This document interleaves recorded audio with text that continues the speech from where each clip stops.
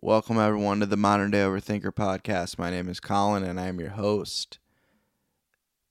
This week's episode, this new episode, is with Joseph and Hannah Reid.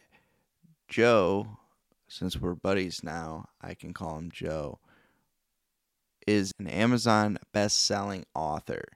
He wrote a book a couple years ago, that was released a couple years ago, called Broken Like Me. He started a nonprofit called Broken People. All of that information can be found in the description of this podcast. We got a chance to talk about his mental health journey and what led up to him writing this book and becoming a speaker. He's actually in town to speak for NAMI, the National Alliance for Mental Illness. He collaborates with them a lot, and not only that, he brought his daughter with him, and we were able to discuss a couple things as well. His daughter, Hannah, wrote the foreword in the book, and we discussed how that came to be.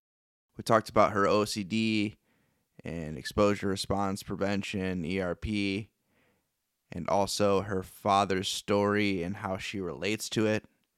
This was just an awesome episode, and it really was great timing that they were in town, and had a great time recording with them, and I hope you have a great time and enjoy listening to this episode because I really enjoyed creating it for you.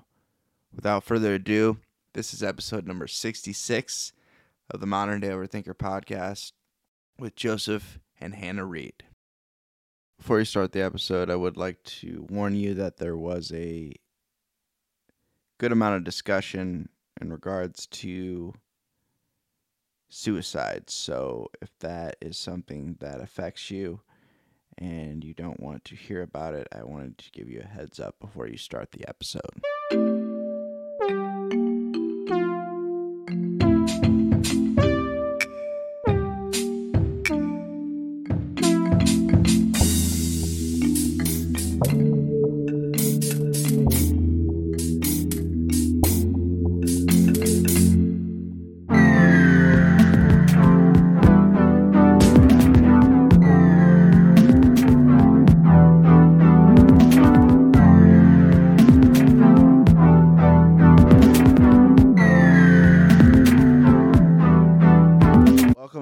To the Modern Day Overthinker podcast. My name is Colin, and I am your host.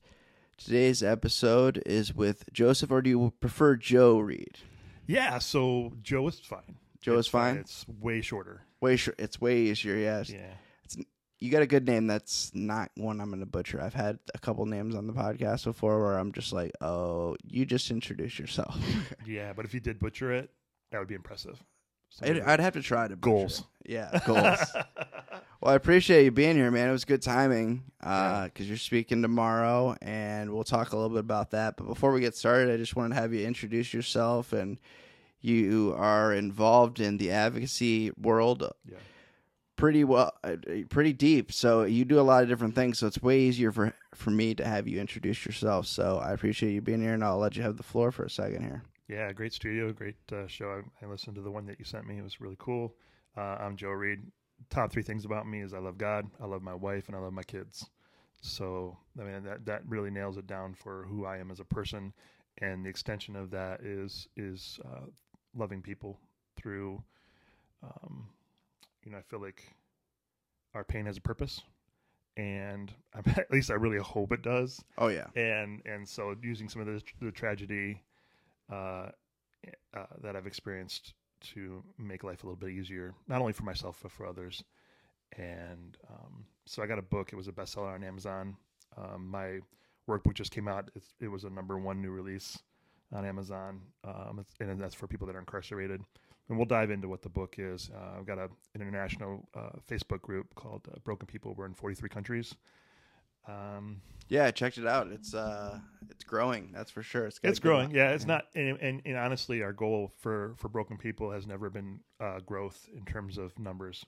I think one of the things that I grew up in the church, and one of the one of the problems with the church that I don't want to repeat in the mental I'm health. gonna fix this for you, Yeah. just so you don't. Thanks. Yeah, you're good. Yeah. So in the mental health world, like, the fruit of the spirit, love, joy, peace, patience, long suffering, gentleness, meekness, none of that stuff has to do with quantitative growth. It's all about qualitative growth. Oh yeah. And That's so if I can more just important. help, if you have 1,000 people in there and only 5 people are talking, or it helps flipping nobody. Yeah. So like if I can help one person, man, what an honor to do that one thing. So not setting my bar high. We got to 1,300, 1,200 people that that's good. And if the Lord provides more, I'm down with it. I'll do whatever. So, yeah, that's a cool little. Yeah, you don't even need like to get on like message boards anymore. You just create a Facebook group, and the majority of people are on Facebook anyway. So yeah, and that's how this thing started. Like I started writing after tragedy in my life, and I got in touch with this guy, and he's like, "Well, you can write a book and only impact the people that are reading the book, or you can." Well, he said he wanted me to start a ministry, but I'm like, we have too many fucking ministries in Grand Rapids as it is, that we need better people to lead them. So I'm like, and plus the demographic of people that I would reach with my story, I think would way surpass the people that were necessarily in a church. Because I think there's a lot of connection that is lost just because we put labels on people and it separates us. And yeah, my book obviously has reached, and the group has reached people that from all walks of life, and it's been a blessing to me to be able to interact with people that I wouldn't typically had the chance to interact with them within the boundaries and the walls of the church.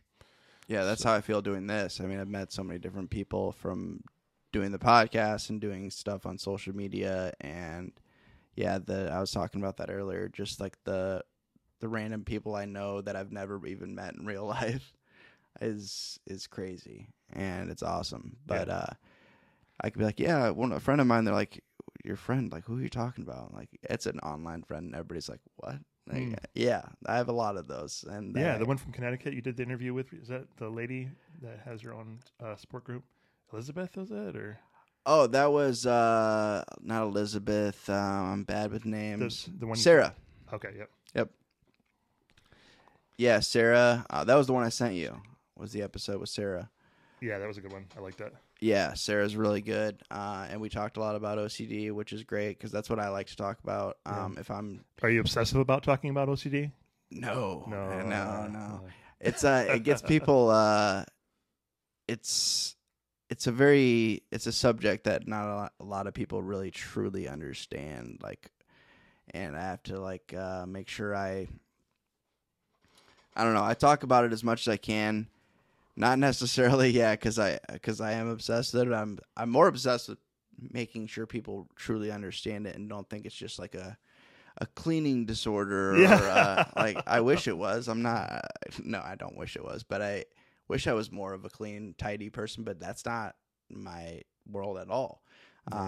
It's more about the intrusive thoughts and things like that. So, and dealing with the doubt. It's a lot of just feeding off of doubt. So yeah.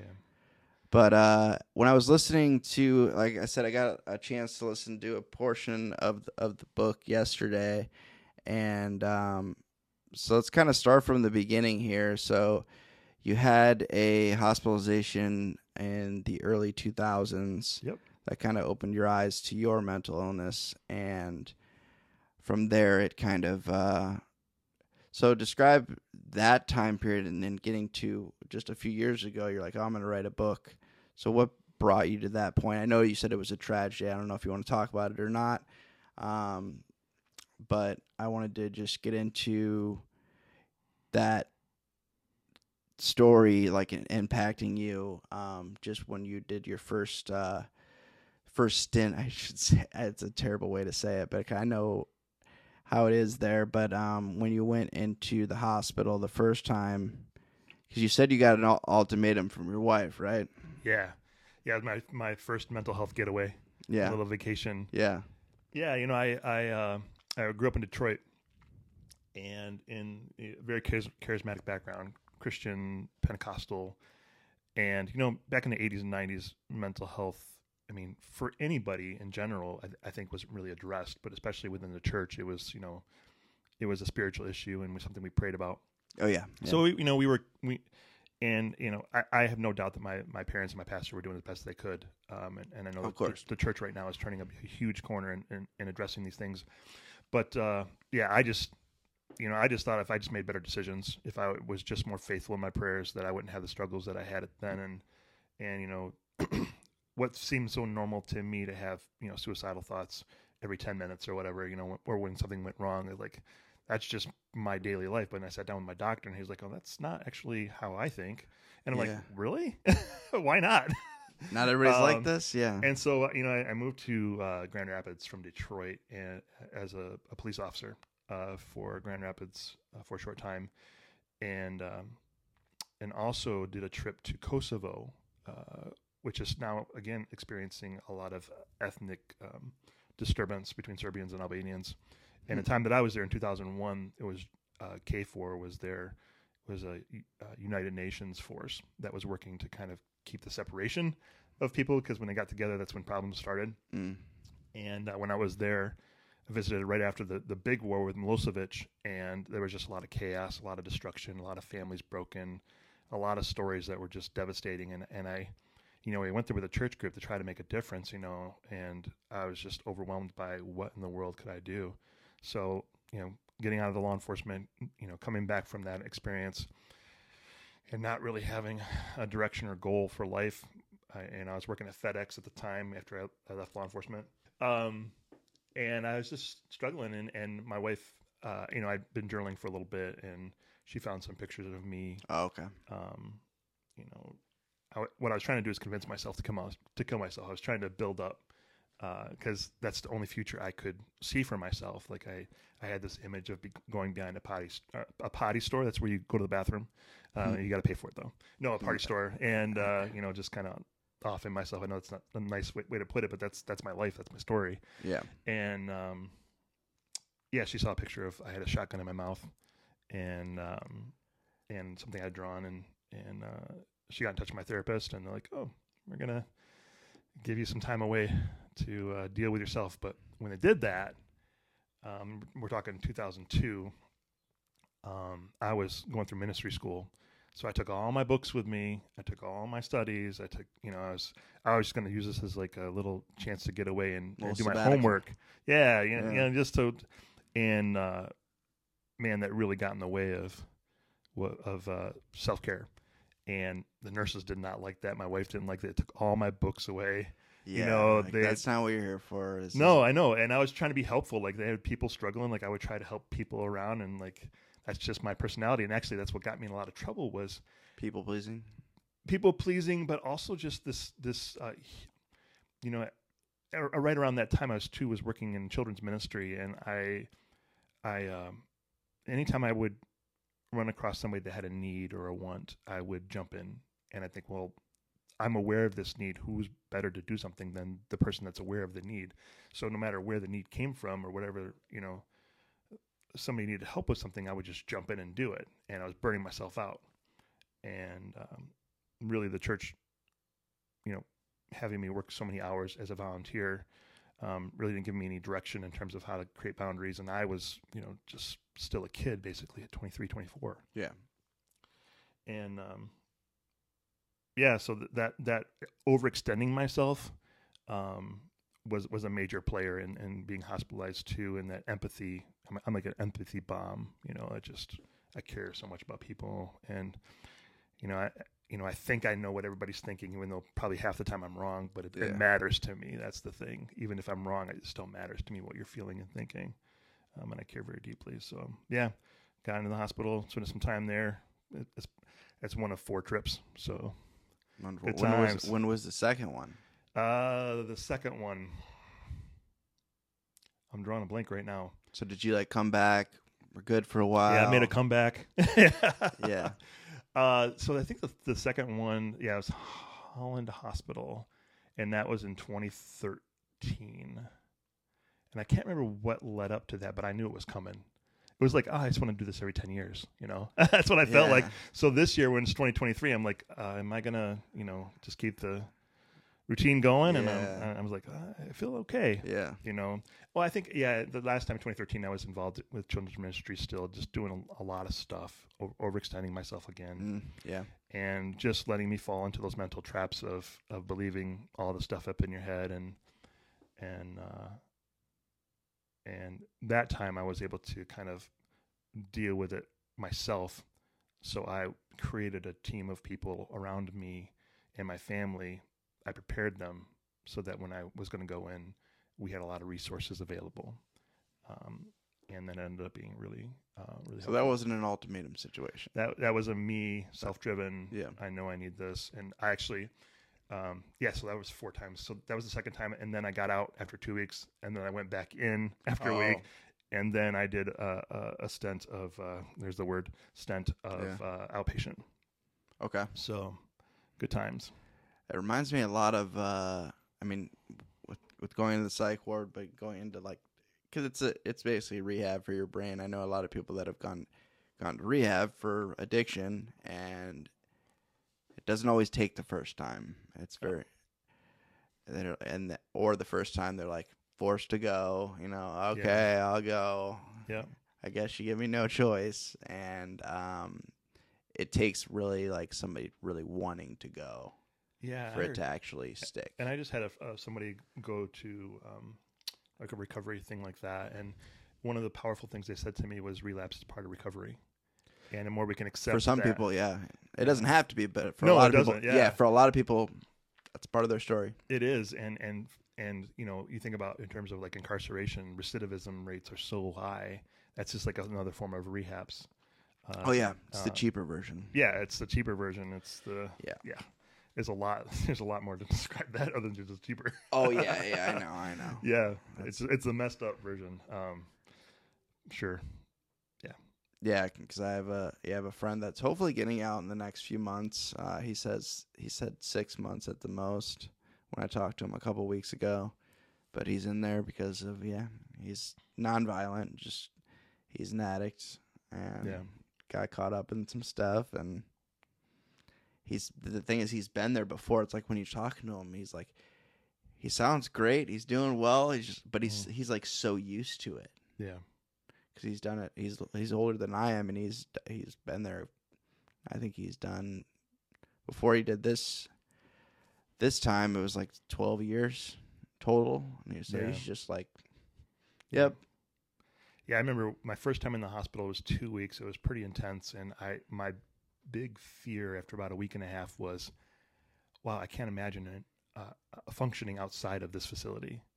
In the real world, and that institutionalization, this is just part of life, this is, and then that's you have not a set healthy. schedule, and you get out, and I've had a couple buddies spend a decade and more in prison, and they develop great habits in prison because they've got those strict boundaries, and I don't think people recognize the benefit of boundaries like that that we put upon ourselves.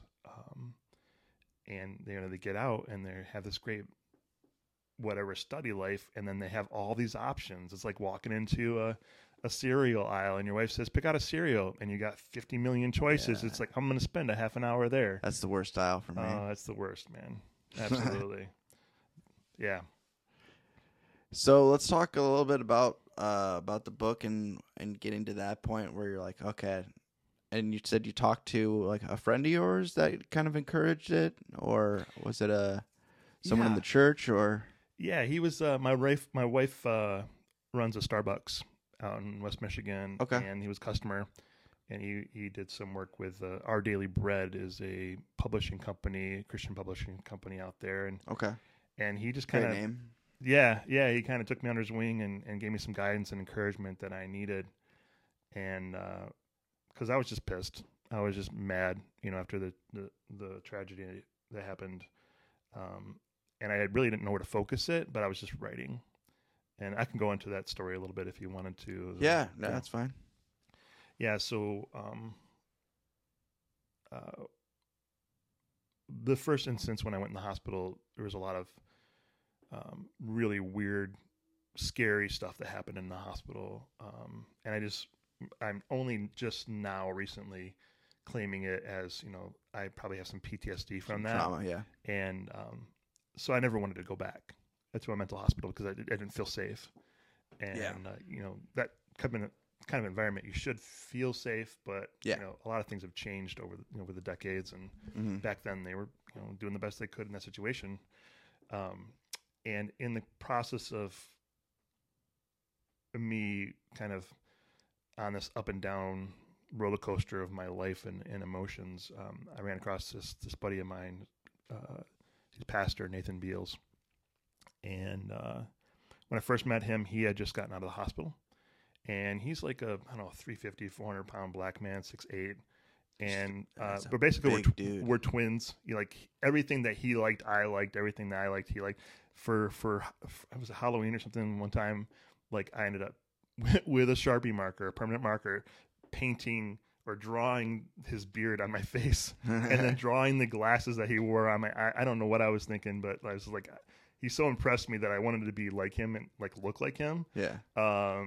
Yeah, and it's just like, so I ended up going to the hospital again in 2013, like I said, and I knew I needed to go, but I didn't feel safe. So he had told me the hospital he had been to. So him, my pastor, my wife, we had two pastors at the time, took me up to the hospital, and just kind of shepherded me in a little bit in an easy and safe way, and I felt really, really wonderful there. And so there was a cycle of Nathan and I kind of going in and out of hospitals. Okay. So he would go, I would go in the hospital, he would bring me sweet tea and Oreos. He would go in the hospital, same thing, sweet tea and Oreos. It got to the point where one hospital he went into, they stopped allowing food. Oh. So you can bring candy. Like, how am I going to get him as Reese's peanut butter cups? Yeah. So I found this old book, this really old book. It's thick. And I just carved it out, lined it with glue, stuffed it with candy, took it in. And the funny thing is I met the author of that book and told him the story, and he thought it was awesome. He's like, that's the best use of my book I've ever heard. And I snuck it in there. They didn't check the book in security, and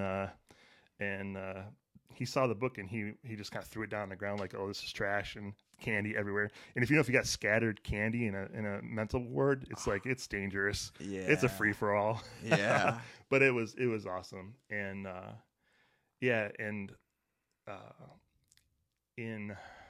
want to say it was 2017, he had attempted suicide twice, in pretty thought out and intentional ways. Planned.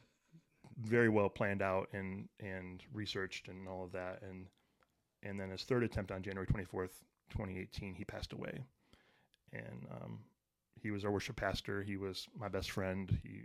He was, you get that, you find that person you can talk to, that you can connect with, that doesn't just hear your words, but understands the thoughts behind it. Yeah. And because they felt it. Like, for example, my wife, her response to my depression was fear, and her fear response to my depression was anger. So, we pretty much knew that any kind of struggle that I had where I needed to verbalize it needed to go to Nathan, because he got it and it was safe. But when I lost Nathan, I lost that outlet. Yeah.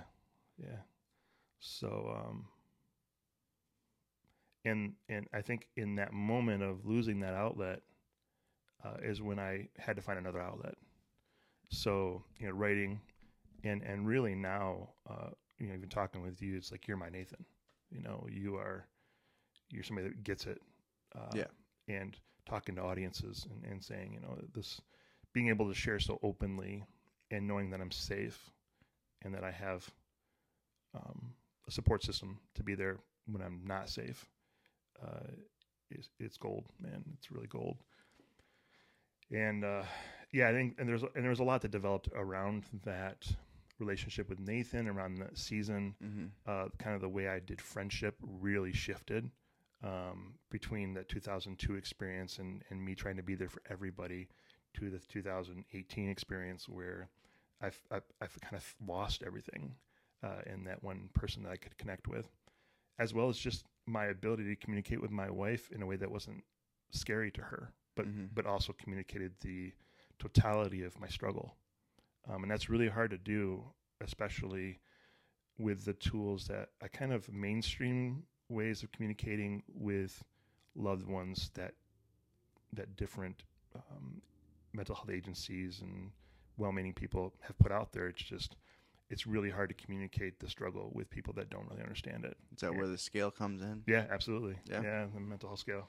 So, yeah, in the book you talk about different tools, and that's the first tool, because that's as far as I got. It's all downhill from there. It's all downhill from there. Yeah, but the scale, I was like, oh, okay, yeah, because I get that, because the only scales I've seen, it's the ones I get from therapy. Are like 1 to 10, and the different smiley faces. The smiley faces are great, man. That really puts the nail on the head. Yeah, those ones. Love the emojis. Yeah, the emoji ones. Yep, I've seen different ones. So that's how you've been able to communicate with friends and family and anyone involved in your life or professionals on, how you're feeling in a way that makes sense to not only to you but to them, and it doesn't overwhelm them. Is that the goal too, or is it just so it's easily transcribed? Yeah, that's a really good way to put it. It doesn't overwhelm them, and it doesn't overwhelm me. Yeah, I remember walking out of church talking to my friend Bill, and he's like, "Joe, how are you doing today?" And the how are you question. That's one of my chapters. Is I was like, I was literally doing all the mental gymnastics of how do I answer this for him? Like, what do I like? Because I have this going on. And, how much do I dump? Yeah, how much? Like, I have this thought that happened to me during church, and finally he just looked at me and said, "Joe, what's your mental health number?" And I'm like, "Oh, yeah, it's a 1." And he's like, "Okay, you're okay. I get it." Like, yeah. So, because on your scale, 1 is good. Oh yeah, that's good. And there's another story about my buddy in Ireland that got really, really sick, and he was able to use the scale to communicate his wife, because he was doing pain level, or like he was in psychosis, and the only thing he could say to his wife that made any sense was, "Tell Joe I'm at a -7," which is past his crisis number, and that crisis number that's the point where you need to be hospitalized. So 0 is the middle ground. Yeah, middle's the 0 ground. It goes from -10 to 10, and it's for me it's got to be a no-brainer, because I don't have a whole lot of time to think when I'm really in that deep dark place. Mm-hmm. And so anything on the left side or that negative side, it's when I'm not doing well. And one of the things that really frustrates me about a lot of mental health scales is there's not a whole lot of room for positive feelings. Yeah. Usually you get like, if on a positive 10 scale where 10 is good and 1 is bad, usually good feelings start around the 7. Like, well, how do you address mania? Yeah. And that's something my scale does, because mania is a real problem, especially when you have that like over-energized manic experiences, and like how do you handle that huge drop-off that happens. And I needed to address that, because not that I deal with extended versions of mania, but I do have not like manic. Bipolar. No, I'm not bipolar, but I do have manic episodes, short-lived, that really cause big problems. Yeah, and helping me identify those, and then to be able to have a process in place of kind of cushioning the fall that I know that sometimes comes with that. And then there's just times when I feel manic that I'm like, where I feel really, really good, and I'm afraid I'm manic, and then I crash just because I'm scared I'm manic, but really I'm just having a really good day. Yeah. So why can't I just like celebrate that? And I think that fear is such a tricky bastard. Yeah. Like, why am I feeling so good? Yeah. What's going on? And having anxiety about being anxious. Or recently for my presentation tomorrow, I've had a lot of anxiety about not feeling anxious. I'm like, I should be more anxious. I'm not taking this seriously enough. Yeah, I know how that goes. Yeah, I've only done one. I spoke one time, and it was for a nonprofit here. It's called the Gray Matters Collective. Oh yeah, for schools. Yeah. And I've heard good things. Yeah, I've gotten to know Haley, who's the director, a little bit, and she's like, "I want you to do comedy and speak," and I was like, together or separate, or what am I gonna do? So she thought that so I was like, I'm just gonna do it all together. I'm just gonna mix it all into one. And I was like, what's my audience? She goes, it could be anyone from the age of 10 all the way to like 60. I was like, oh boy. Yeah, it's easy. Easy.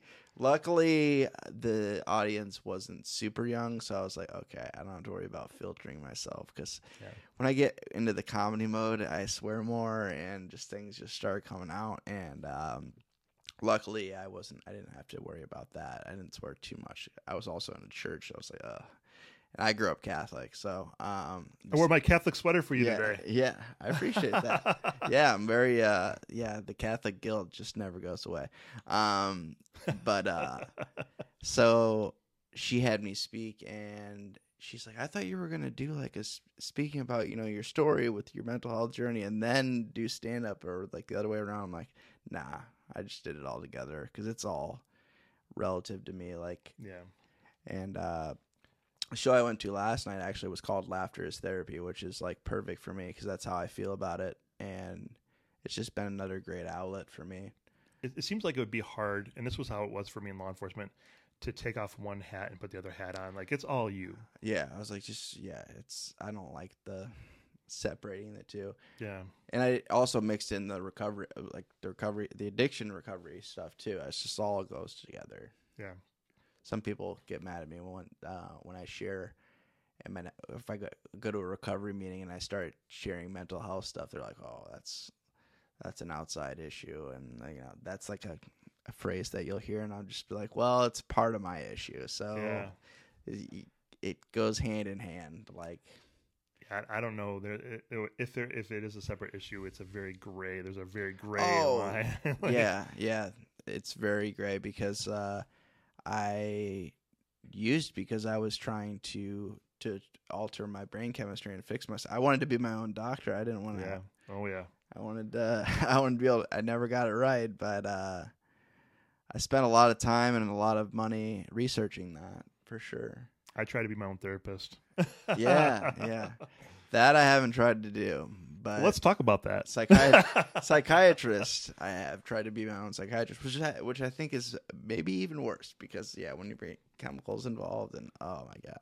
So when it comes to the book, it's been 2 years since it's been out. So when did you start to notice more of an uptick of like, oh, people are actually reading this? Like, because you don't know when you put out a book. Yeah.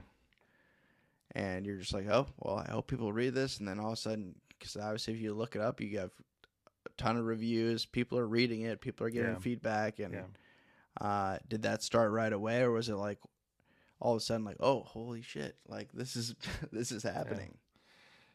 Yeah. So initially I like to say that my goal was to sell 10 books. And since my mom bought 9 of them, like I just figured, awesome. Man, I'm just that close to actually making it, Mm-hmm. And I actually invested a lot,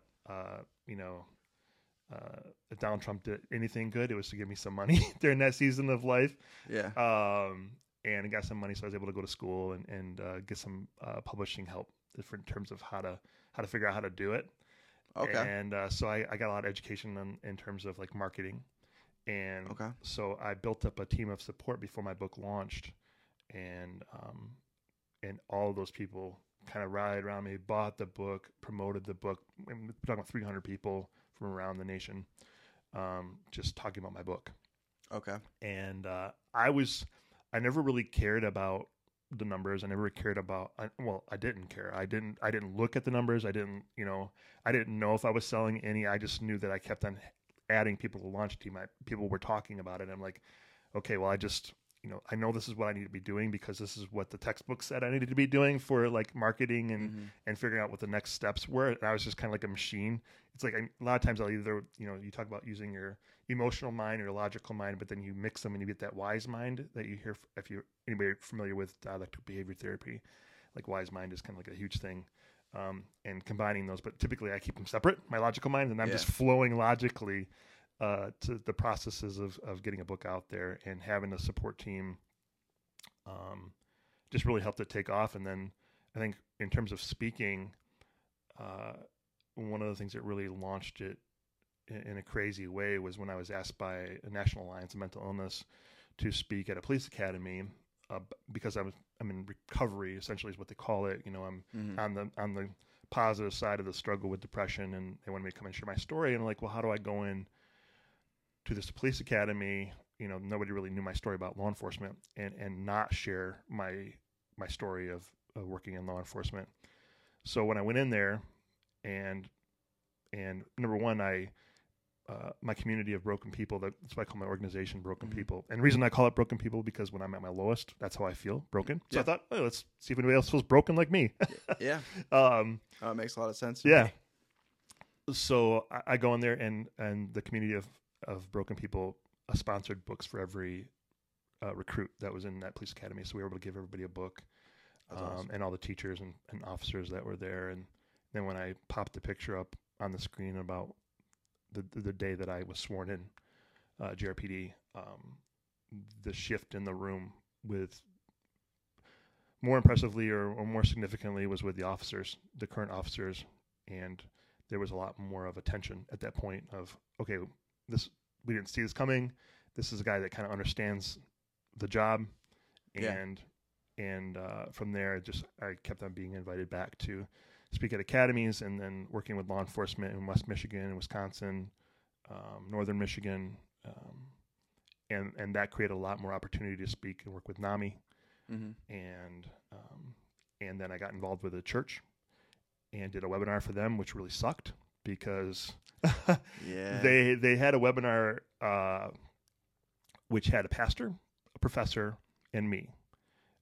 And it was about mental illness without a single mental health professional on there. And like, I am not a professional. I'm just, I'm an expert to the degree guy of with the story. I'm an expert with my story. Yeah. And I was really pissed off. And it came across that way. And somebody in Wisconsin heard that and bought the book, and were really impressed. And brought me out there to do several seminars for law enforcement and for the communities in central Wisconsin. And then from there, it's just, I don't care, man. I've already come way further. I sold my 10 books. I'm good. Not yet. And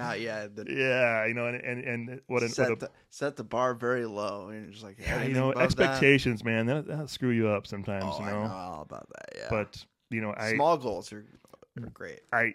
As soon as I found out there's two different categories in Amazon in terms of like becoming a bestseller. You have a number one new release, which doesn't necessarily make you a bestseller in a category, but you're a bestseller in that category for the books that just came out. Yeah. Which I think I hit like 4 categories of being a number one new release for my book. And then when it hit a number one national, like was number one on the charts in 3 categories on Amazon nationally. I remember getting out of the shower, finding that out, and just getting on my knees, and just thanking God, because I didn't want it, I didn't ask for it, but I mean that's just, it blessed me. It made me feel like there's purpose in this pain, and purpose is huge, especially for people with depression. And the thing, man, is like, the thing I'm learning too, and it's just my story, and it could be full of shit at the same time, but like my struggle, my experience with being in law enforcement, and then 20 years later working with law enforcement, like God doesn't waste anything in my life. He hasn't wasted a thing. And it's taken time for those pain points for them to become a purpose. But man, it just rocked my world when how I see things coming together, even in my marriage, man, just like how things have been tough. We've been married 25 years. And how things are transitioning there, just because I'm willing and able to listen and love, and make some sacrifices. So, and communication's huge too. What's that? Communication. I haven't figured that one out yet. We're still working on that one. Yeah, I just got the sex down. I'm just kidding. Can I say that? Can I say that? Yeah. No, you can say whatever you want. All right. Well, I like turtles, and we'll say that. We can talk about turtles. We can. This is the mental illness podcast, right? So, I talked about it earlier, like how I can go like so many different ways with that. Absolutely. When, because you talked about law enforcement earlier, so how long were you in law enforcement? I was a sworn-in officer for 36 hours. Whoa. Yeah, I know. Time. It blows your mind. Like, wow, how did you last that long? I went to Academy, Flint, Michigan, where the Flint water crisis was. I graduated 3rd in my class there. Studied at college in Dearborn, Michigan, and then moved to Grand Rapids with my wife and kid. Went 3 weeks of training there, and then got sworn in, was never even really, it was kind of like this weird thing where I was sworn in as an officer, but my paperwork never made it to the state headquarters. So I was a sworn in officer, but not a certified officer. It was kind of weird. So they let me carry a gun, but it wasn't like official. I was only halfway official. It was just weird. Yeah, it's bizarre. So, but things have changed in law enforcement. And they have a lot of really great certification processes or whatever. But yeah, it was hard. And in that 36 hours, man, it's amazing how that embarrassment that I feel from that, what I have always thought to be a failure. I mean, if anybody's failed, that's a pretty good example of failure, if there is an example of failure. But the reception I received by sharing that story has been pretty amazing, and the comfort and the welcoming of the community of law enforcement officers and fire has been tremendous. Because there's a lot that I have to say, especially to that community, that needs to be heard, especially in the climate of today's society. Oh yeah. Yeah, because with everyone, not everyone, but there's just a good portion of people are like, like there's the defund the police, there's all that stuff going on, and it's just like, and it seems like there's a gap. Yeah, right. Big gap. It's almost like there's a big gap between, like, well, there's stigma and related trust. Yeah, there's a stigma related to mental illness, and there's a stigma related to law enforcement. Oh, yeah. There's a stigma related to Christianity, and there's Stigmas all these everywhere. gaps exist. There's an aisle gap between Democrat and Republican, and it's all bullshit. Yeah. And we got to get past that. Yeah. So. Yeah, it's like, why can't we just all work together? Why does it have to be like... We can't because you're wrong, because you're wrong. Yeah. And I have all the answers. Yeah. I just don't have a podcast like this guy. Yeah. It's, I got to watch it with that. It's like, yeah, I see this, I see that. I'm like, it's just like, why do I have to go all in on one thing? It's just so weird to me. It doesn't make that's not how the world works. It's not how the world works. It's not how mental illness works. It's never black or white. And to look at it like that is just narrow-minded and is part of the problem. And why there's stigma out there. And most people you talk to are pretty moderate, like, anyway. Like, yeah. And I think most people you talk to about mental illness have a pretty good understanding of this. Oh, we're not going to go shoot up a movie theater. They understand that, but then there's this fear of particular types of mental illness that make people think, oh, I don't want to be around that person. I don't feel safe around them or whatever. And I think we just need to listen. I have this phrase that I use: we listen with our mouths, and that's this whole idea of, I hear what you're saying, and I can substantially speak back to you what you said because I've listened to you. And if I don't, and if it doesn't come back to you the way that you said it, then I want to hear it again so I understand it. But you're just too busy talking. Want to talk all the time. Yeah. Yeah, nonstop. Just don't want to shut up. I don't want to shut up. Just keep going. I just keep going. Yeah, talking. You can have a solo podcast like Bill Burr. You know the comedian Bill Burr? I don't know many people at all. Do you know who I'm talking about? I don't know who you're talking Okay, Bill Burr is I know Big Bird. older dude from Boston. He's been doing comedy for a long time, but he does podcasts, like solo podcasts by himself all the time. He just rants. Oh wow! And just goes off. He's hilarious. Basically, just it's like almost like a new comedy special every time he records a podcast. But yeah, that reminds me of my therapy session on Monday last week, where I'm just talking to my therapist, and all of a sudden I'm just like, I'm gonna talk to myself. And I had this great dialogue with myself back and forth, and my therapist was like, you could tell she was getting uncomfortable. She had to say something. I'm like, hold on, I'm on a good flow right here. Yeah. And but I don't have the chops or the extrovertness to do this, man. So it's pretty incredible that you're doing it, and with the struggle, and quite frankly, the audience that's listening right now should really go on there, give you 5 stars, and share this episode because what you're doing matters and your story matters. And I appreciate that you're putting out the content that you are just by sharing your story, because your story is unique to you, but it's going to touch the hearts and stories of other people that my story cannot. Yeah, it's very important. I try to get people to open up as much as possible, like, because I know a lot of people struggling, and some people are just like, whether it's the stigma or whether it's just like it's just fear. They don't want to. They don't want to. Yeah, a lot of people just aren't to that place where They aren't it's there yet. safe, Yeah. and for me, I have this safety net of people that I can fall back on when I've gone too far in sharing my vulnerability and I'm struggling. A lot of people don't have that base, Oh yeah. and they don't have the medication, they don't have the therapist, they don't have the diet, they don't have the exercise. Like there's so many things that go into making this right. And yeah, I never thought I would be an exercise guy, and I have been an exercise guy for almost 2 years now. rock on. And before that, I was like, nope, the gym, I hate that place. I'm never going.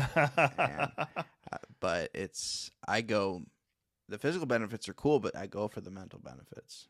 That's the whole reason why I go, man. It's the number one thing I do. Yeah. Yeah, absolutely. What gym can you shout out to your gym? Are you able to do that? Yeah, I mean, it's Planet Fitness. So. I do 20. I do the black card. Oh. Yeah, I'm rolling. Yeah. Yeah, I get that living the high massage chair. Yeah, the massage chair. I wish they had a sauna, though. Oh, yeah, they don't have. They have the That's the only. Have you used the tanning? No. Oh, yeah, neither. Nah. They got the hydro massage. Yeah, maybe we get sponsored by Planet Fitness. Yeah. I have yet to get any spot. I've had a few people like reach out like about doing like affiliate marketing type stuff, and I'm just like, I don't want to do some promo code stuff. Oh, crap. Yeah. Man. Good. I think the most people I talk to that do the workout do it for their mental health that are in my community. Oh yeah. You got the gym rats or sharks or whatever that they're there for building or whatever. But yeah, man. I get into it a little bit. Like, you try to compete with myself and try to up the weight, up the max and stuff like that. But yeah, it's like, it's cool to see that, like see the growth in that. But, yeah, it is. That's amazing. Yeah, I went from I'm 6'4", 220 right now. I was 170, 6'4" not too long ago. Probably about 10 years. I've been going for 6 years, and I'm pretty decent. I'm pretty in shape. So yeah, and the whole reason I did that, like I knew I needed to go for my mental health, but I also just wanted to look really hot for my wife. So helpful. Yeah, I'm also single in my 30s, so I'm just like, I should probably work on myself a little bit physically as well. And here's his phone number for all the single ladies listening right now. All the single ladies. All the single ladies. We're gonna get a little karaoke going next. After this, actually. Yeah. But that shows you a lot though about my listeners. Most, like I was telling you earlier, about a much larger percentage are female, and I think it's because women pay more attention to their mental health than men do. Yeah, it's just like, and that goes back to stigmas, and it just goes back to like, not just stigmas, just the way some of us were raised. Yeah, like man up, that kind of stuff, and it's still there. Yeah. And there's a lot of minority communities too right now that are just realizing that, the need for like the percentage of African American therapists out there is so small, but they're realizing that that's so important for people to be able to connect with somebody from their own ethnicity. And then shout out Aaron Snyder. He's a therapist out in, I think he's actually in Michigan too. What? I'll have to give you his info when I get out. He's been on the podcast before a long time ago. I need to have him back on. And he's an author too. He wrote a book called Black Mental Health Matters. Yeah. Yeah. And, and they have this thing, PTSD, race-based traumatic syndrome, and like how it's passed down genetically. That's a real thing. It's hard, as a middle-aged white guy to really understand, but it's serious. And I'm glad there's a lot of growing conversation around that. It's pretty awesome, some things that are happening, but more and more needs to happen. And I listen to a lot of hip hop, as you can see by some of the stuff on my wall, but that's why I have J. Cole on the wall, because he is very open about just stuff going on in his life. He's very much a lyrical rapper, not like and Mac Miller was the same way. there's starting to be less of a stigma in that community as well. Yeah. To be open about, what's going on with your life, like whether it's addiction or mental health or combination of the both. They usually go hand in hand, as we talked about earlier. Oh yeah, absolutely. I mean, you're talking about like criminal behavior, like stuff like that. I mean, there's, I gotta give a shout out to my man NF. He's my hip hop guy. Like NF's his awesome. story, like hashtag NF. Go get him out here. Thanks for listening, NF. Yeah, we know you're out there. Yeah, he would be a great guest. Yeah, yeah. He, his way of connecting with me and my boys and my daughter. His stories were real, and he's a great example of that. Yeah, and he's a Christian guy, and a lot of Christian families won't let their kids listen to him because it's too dark. I just think it's real. It's already going on. Yeah. So give him a point of connection. In his new album came out, Hope, and I really think there's a lot of that in that album in terms of like flipping the coin, flipping the script. He's pretty young too. How old is he? I think he just turned 30. I think he talks about being 30 in his new album. He's turning the leaf. So happy birthday, NF. Yeah. Love you. I remember when Hi, Mom, by the way. Hi, Mom. Yeah, when I turned 30, I was like, what is going on? But my 20s were brutal. So my 30s were brutal. Really? Yeah. I tell you what, are you 40 yet? No. Okay. 40s, man. 33. When I turned 40, man, it's like my life just flipped the script. It was awesome. Like my 40s been fantastic.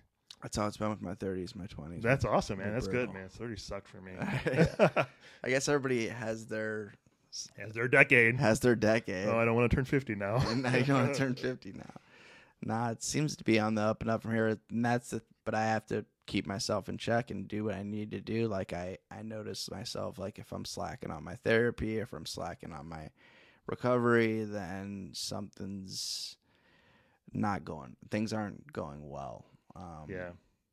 It doesn't take long for it to start to go downhill. Well, a lot of times there's not a reason for it either. Like no. there may be like for me, it's like I'll have a down day and it's so frustrating because I don't know what caused it. Everything around you is just awesome. Yeah, and I was just like, well, I mean, isn't that what mental illness is? It doesn't have to make sense. It's not situationally. It's not logical. It's just like, hey, this is an illness that shows its ugly head for no reason at all. And and I think accepting that acceptance sucks, but it's helpful. Especially when people around you can understand what that acceptance is, what that illness looks like, and understand actually to what degree you're feeling something. Because if you can't communicate with them where you're at, they may think, oh, I don't know if they need to be in the hospital or if they just need some alone time in bed for a day. And did you hear the story about the Mars rover I put in the book? I didn't hear that part. No. Oh, yeah. So the whole idea of communicating, like where we're at, like with the mental health scale, and you can find it at www.broken-people.org/myscale, MYSCALE. And there's a video there that explains it really simple, 4 minutes. So there's this in 2016. I think it was 2016. I'll put a link for people to make it even easier. Yeah. Wow, technology. Yeah. They sent us this Mars rover, this thing to orbit Mars for a while, and Lockheed Martin built the ship and designed the mechanics and the electrical stuff. And when they built it to function on the metric system. Oh, I do remember this now. Okay. Yeah, I did get that. NASA, and I might be getting it backwards, but NASA, I believe, was using the Imperial system in terms of communicating with the orbiter. And when they sent the information out there to kind of hit the orbit of Mars, in the Imperial system in inches or whatever per pounds per whatever, and the orbiter is reading it as, okay, this is meters, kilograms, whatever. Like that inability to speak to each other caused, was it $12 million or something like that to go down the drain because it crashed. They lost it. It was wasted money because they couldn't talk to each other. And I think a lot of lives are lost unnecessarily Speaking a different language because we don't know how to talk to each other.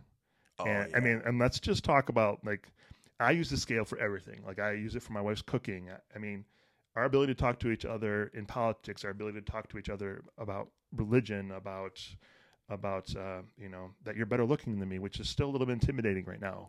But I'm doing okay. No Matt Rife though. We'll share Matt Rife later. I'll take my medication and I'll be okay. I have a lot of support at home for my ugliness. Hey, when you're married, you can you kind of have, and you're locked in though. Yeah, you know what, man? Like I had somebody come at me the other day, and they were like, you don't know my loneliness because you're married." And like, man, when you're married, You can still be lonely. the loneliness is different, Yeah. but it sucks because you don't feel like you should be lonely. And It's like, it's I'm married. I'm not supposed to be lonely. Yeah, you think that's going to solve it, and really Yeah. it just makes it different. And you can't compare your struggle with my struggle, and it doesn't do anybody any favors. Yeah, I don't. Um, People are like, people ask me if I, do you wish you were married or whatever? I'm just like, nah, it's clearly just not my time. That's not. yeah, And I just look at it that way. I'm like, I haven't met the right person. I've been in relationships. I've learned a lot from those relationships, and but if I was in a relationship right now, it would have to be very much,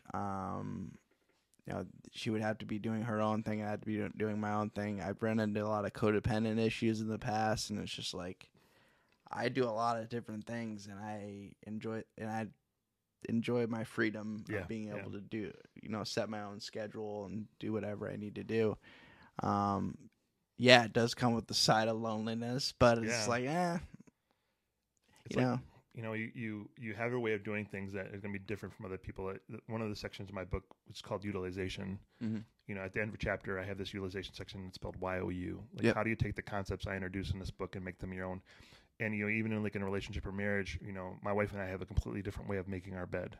The bed gets made no matter what, but it's still different. And like with all the extra pillows, I've got my little stuffed animal over here. He's my emotional support reindeer. Nice. His name is Sloppy. Shout out to Sloppy. The job's getting done, and with my book, I don't expect people to have the same outcomes as me, or even to use the tools that I introduce the same as I do, but to utilize them. Again, YOU, make them your own, bring them into your world, and make them work for you with your community. And that's where you're going to find the most success, because, look like me, have my experience, my life, my friends.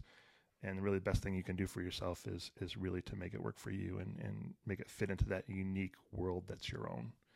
I think it leads to so much frustration when I read a lot of books where it's like I'm expected to follow this path, and this is the only way. This is the only way. Yeah. And I'm reading a book right now, actually, it's really great about this. It's Atomic Habits.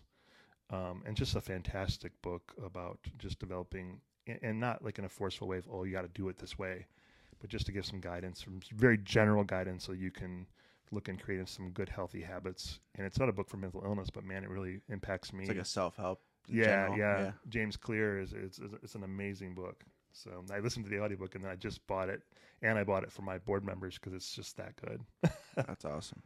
Yeah, audiobooks seem to work better for me in general, just because of the way I am. Like with my ADD, I'm just all over the place when I try to read, and also with my OCD, when I try to read a book, I will read the whole thing, and I'll be like, I didn't get the whole thing, so I have to read the whole thing again. Yeah. And then I start a cycle, and I'm just like, oh, this sucks.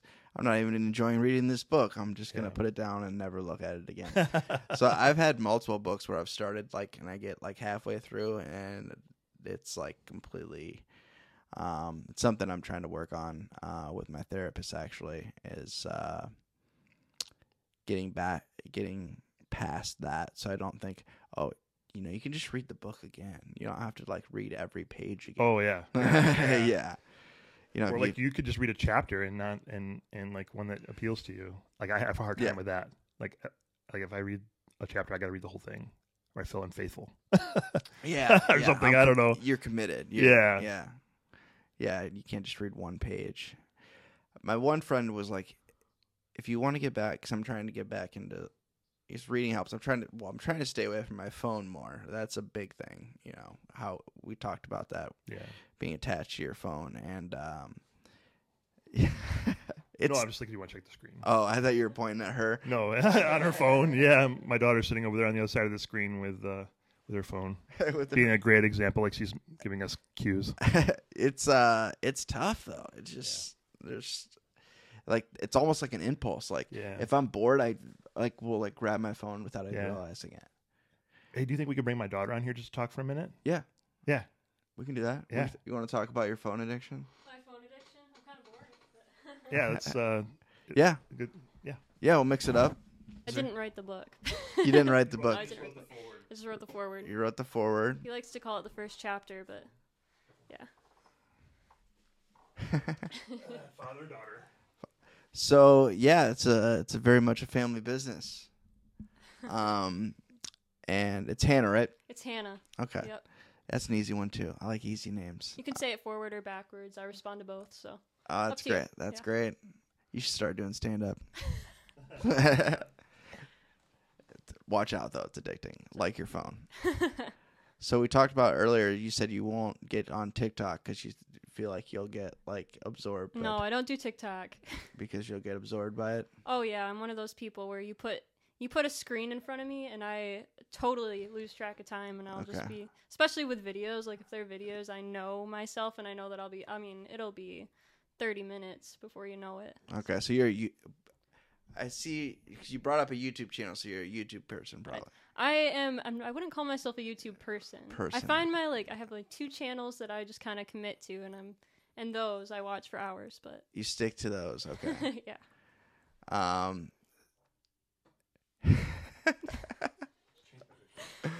That's hilarious. So what do you find yourself when you're on your phone, when you're attached to your phone, what do you find yourself getting absorbed into the most? I think it's just mind numbing. I just appreciate the mind numbing aspect of it. So I think it doesn't matter. So when I'm going on my phone, it's escape. Yeah, it doesn't matter what I'm looking at. Escapism. Yeah. Yeah, it's just an escape. It's just something to clear my mind and not be caught up in my mind. My thing is, I'm on my phone all day, but before I go to bed, and I know the blue light's really bad. I've heard enough about it, and can mess up your sleep. And do you try to put your phone down, or do you fall asleep phone in hand, or does it depend? So I fall asleep with my phone next to me, but I've been trying to read when I'm falling to sleep, because reading will put me right to sleep. That's a great way to make me pass out. Yeah. Guess what she reads?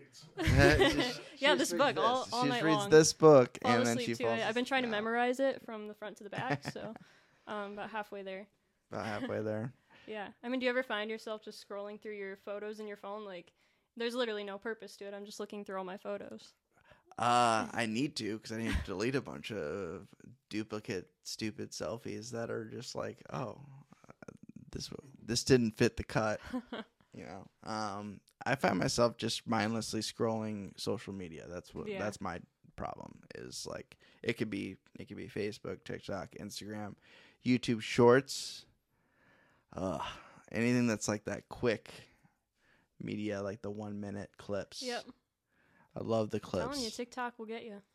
It got me. It got me. I knew it though. That's the bizarre part about it. It's I knew what was gonna happen, but I was too intrigued by it.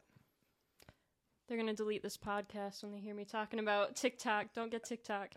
Well, we don't know how much longer TikTok will be around. That's true. A couple of the social media outlets don't really like me because I used to have a different username and I completely rebranded myself. Oh no. I used to run a college party blog called Now That's College, and I changed everything from Now That's College to Modern Day Overthinker when I got sober.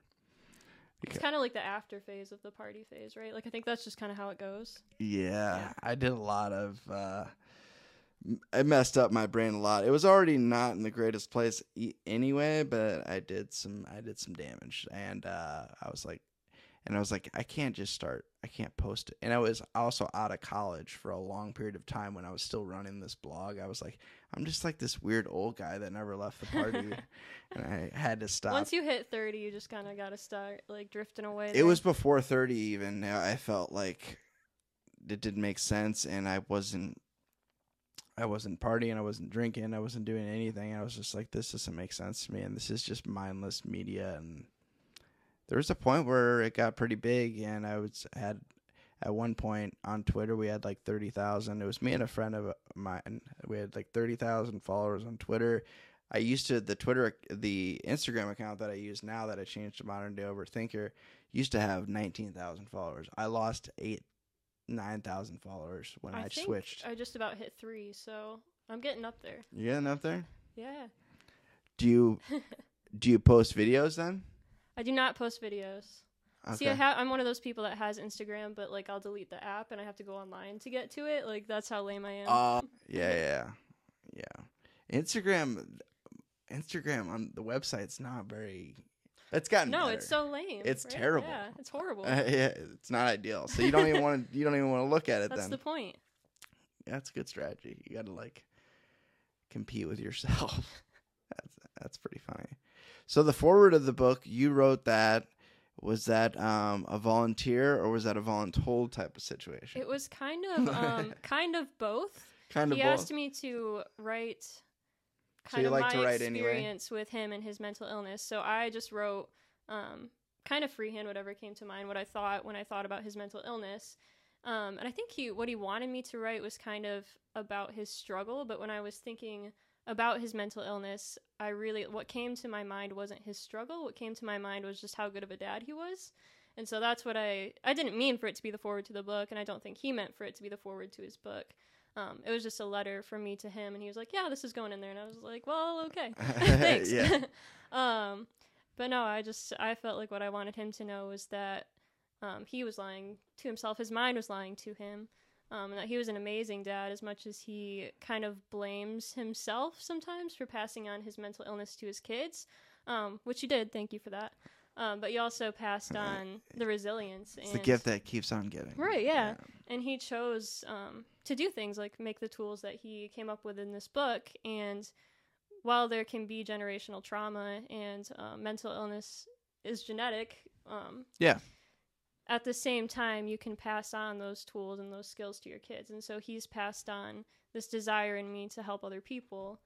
And initially, my life was kind of taking the same path that his was taking in the past, where all I could see for my future was suicide. And that was, I really relate to when he says that, and I relate to a lot of his story. I'm kind of the daddy girl of the family. So so I go on the trips with him, and I like to watch him during podcasts and watch his story because I relate to him so much.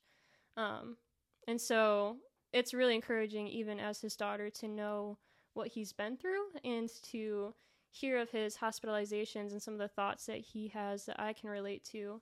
And then to be able to look back at my childhood and just think, I didn't see any of that. Like, all I saw was this dad who was super playful and super interactive with us. And just to literally think the world of him, like he's my hero, and I can brag about him because he's too humble to brag about himself. I know how that goes. I have to have people like, I still don't I totally relate to that because like people like compliment me on things all the time, and I'm just and I immediately like I've gotten better at it, but I used to just like immediately like have a rebuttal for their compliment. Right. Well, I have OCD too, so I get that. Yeah. Just immediately, I just want. I just immediately want to be like, nope.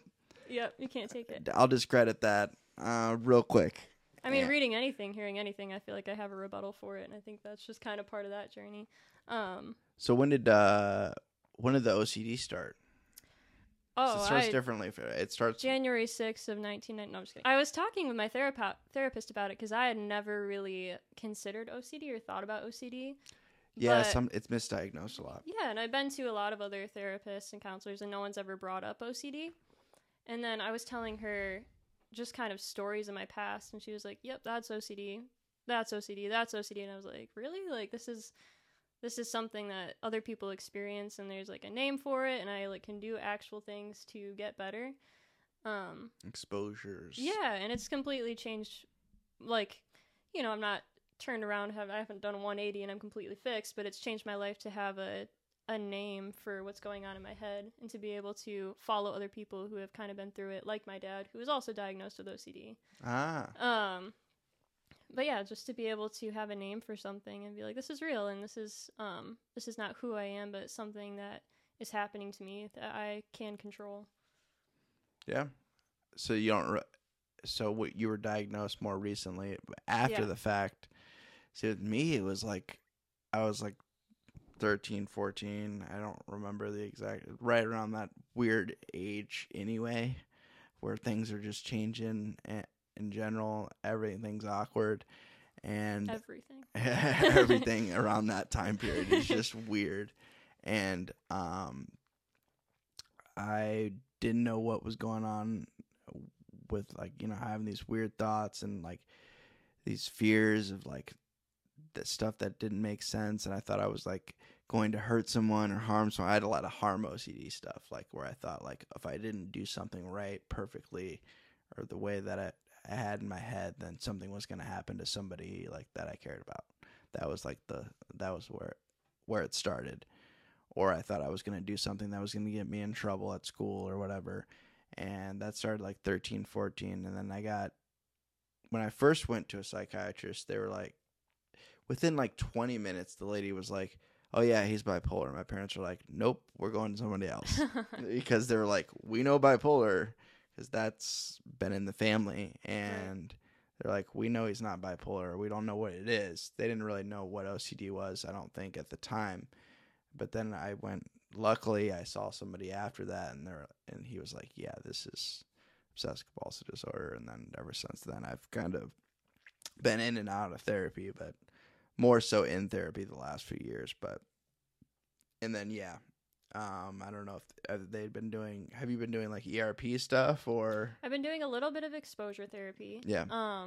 Just little things here and there, not like some of the major things you think of, like holding a snake or, you know, I feel like they have these really big scenarios you think of with exposure therapy, but exposure therapy can be like little tiny things throughout your day. Like, okay, go talk to 2 people today that you wouldn't normally talk to. Yeah. And then slowly increasing that as your comfort level grows. And so I think, exposure therapy kind of gets this knock from some people, like they're scared of it just because of how it sounds. Like, oh, exposure, I don't want that. Yeah, it sounds weird, but it's literally like the best. Yeah. Statistically, like the best, most proven best method. And I was talking about it with my counselor, and because it is scary, but it's like one of those things. Like once you do it, though, like the results are just like and consistently do it, obviously. Right, and you have to stick with it because at first it is. You have to stick with it. Terrifying. It's so much easier to just do the compulsion. Yeah, definitely. One of the examples she gave me was, if you think you're going to hurt somebody, you have these thoughts about hurting people, and you think you're going to hurt somebody, and say you imagine knocking someone over the head with a wine glass, to take that wine glass and stand next to them and see how much control you have. And I was like, that sounds dangerous. I don't know if everyone should do that. There has been times in the past where like I told my therapist, like, I'm not doing that. Yep. I've had to say that a couple times even though I knew, like, yeah, you're right, but I'm not ready for that yet. Yeah. Yep. So what else do we want to talk about while you're in the hot seat? Or you can take him back. Trying to think of. I wasn't prepared for this part, so. Neither was I. it threw me off. Well, since you did the foreword for the book, you can do the outro for the podcast. How's that? There you go. So if there's one thing about the book or about what your dad's doing that you would want somebody to know about, what would you say? Like specifically, like whether it's a resource or something like a quote from the book or something that you've learned that you would want to share with those that are listening right now. Kind of putting you on the spot. I would really highlight the chapter about keystone habits. And that's something that I think he's been working on. He mentioned the book Atomic Habits that he's reading right now. You can look at your life and be really motivated to change it and think you're going to change it tomorrow. And that can just cause you to pitfall. Okay. And so being realistic with yourself and having a lot of grace for yourself.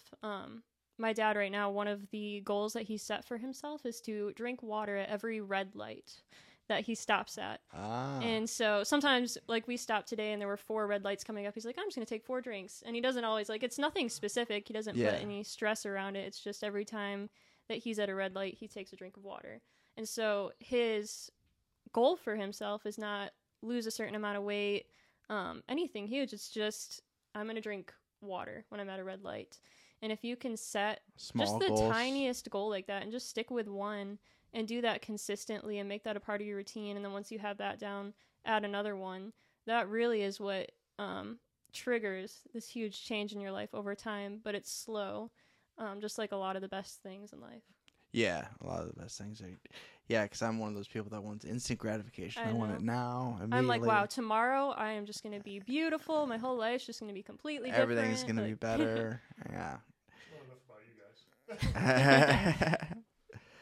guys. Well, I appreciate you jumping on as well, and both of you being here. This is awesome opportunity.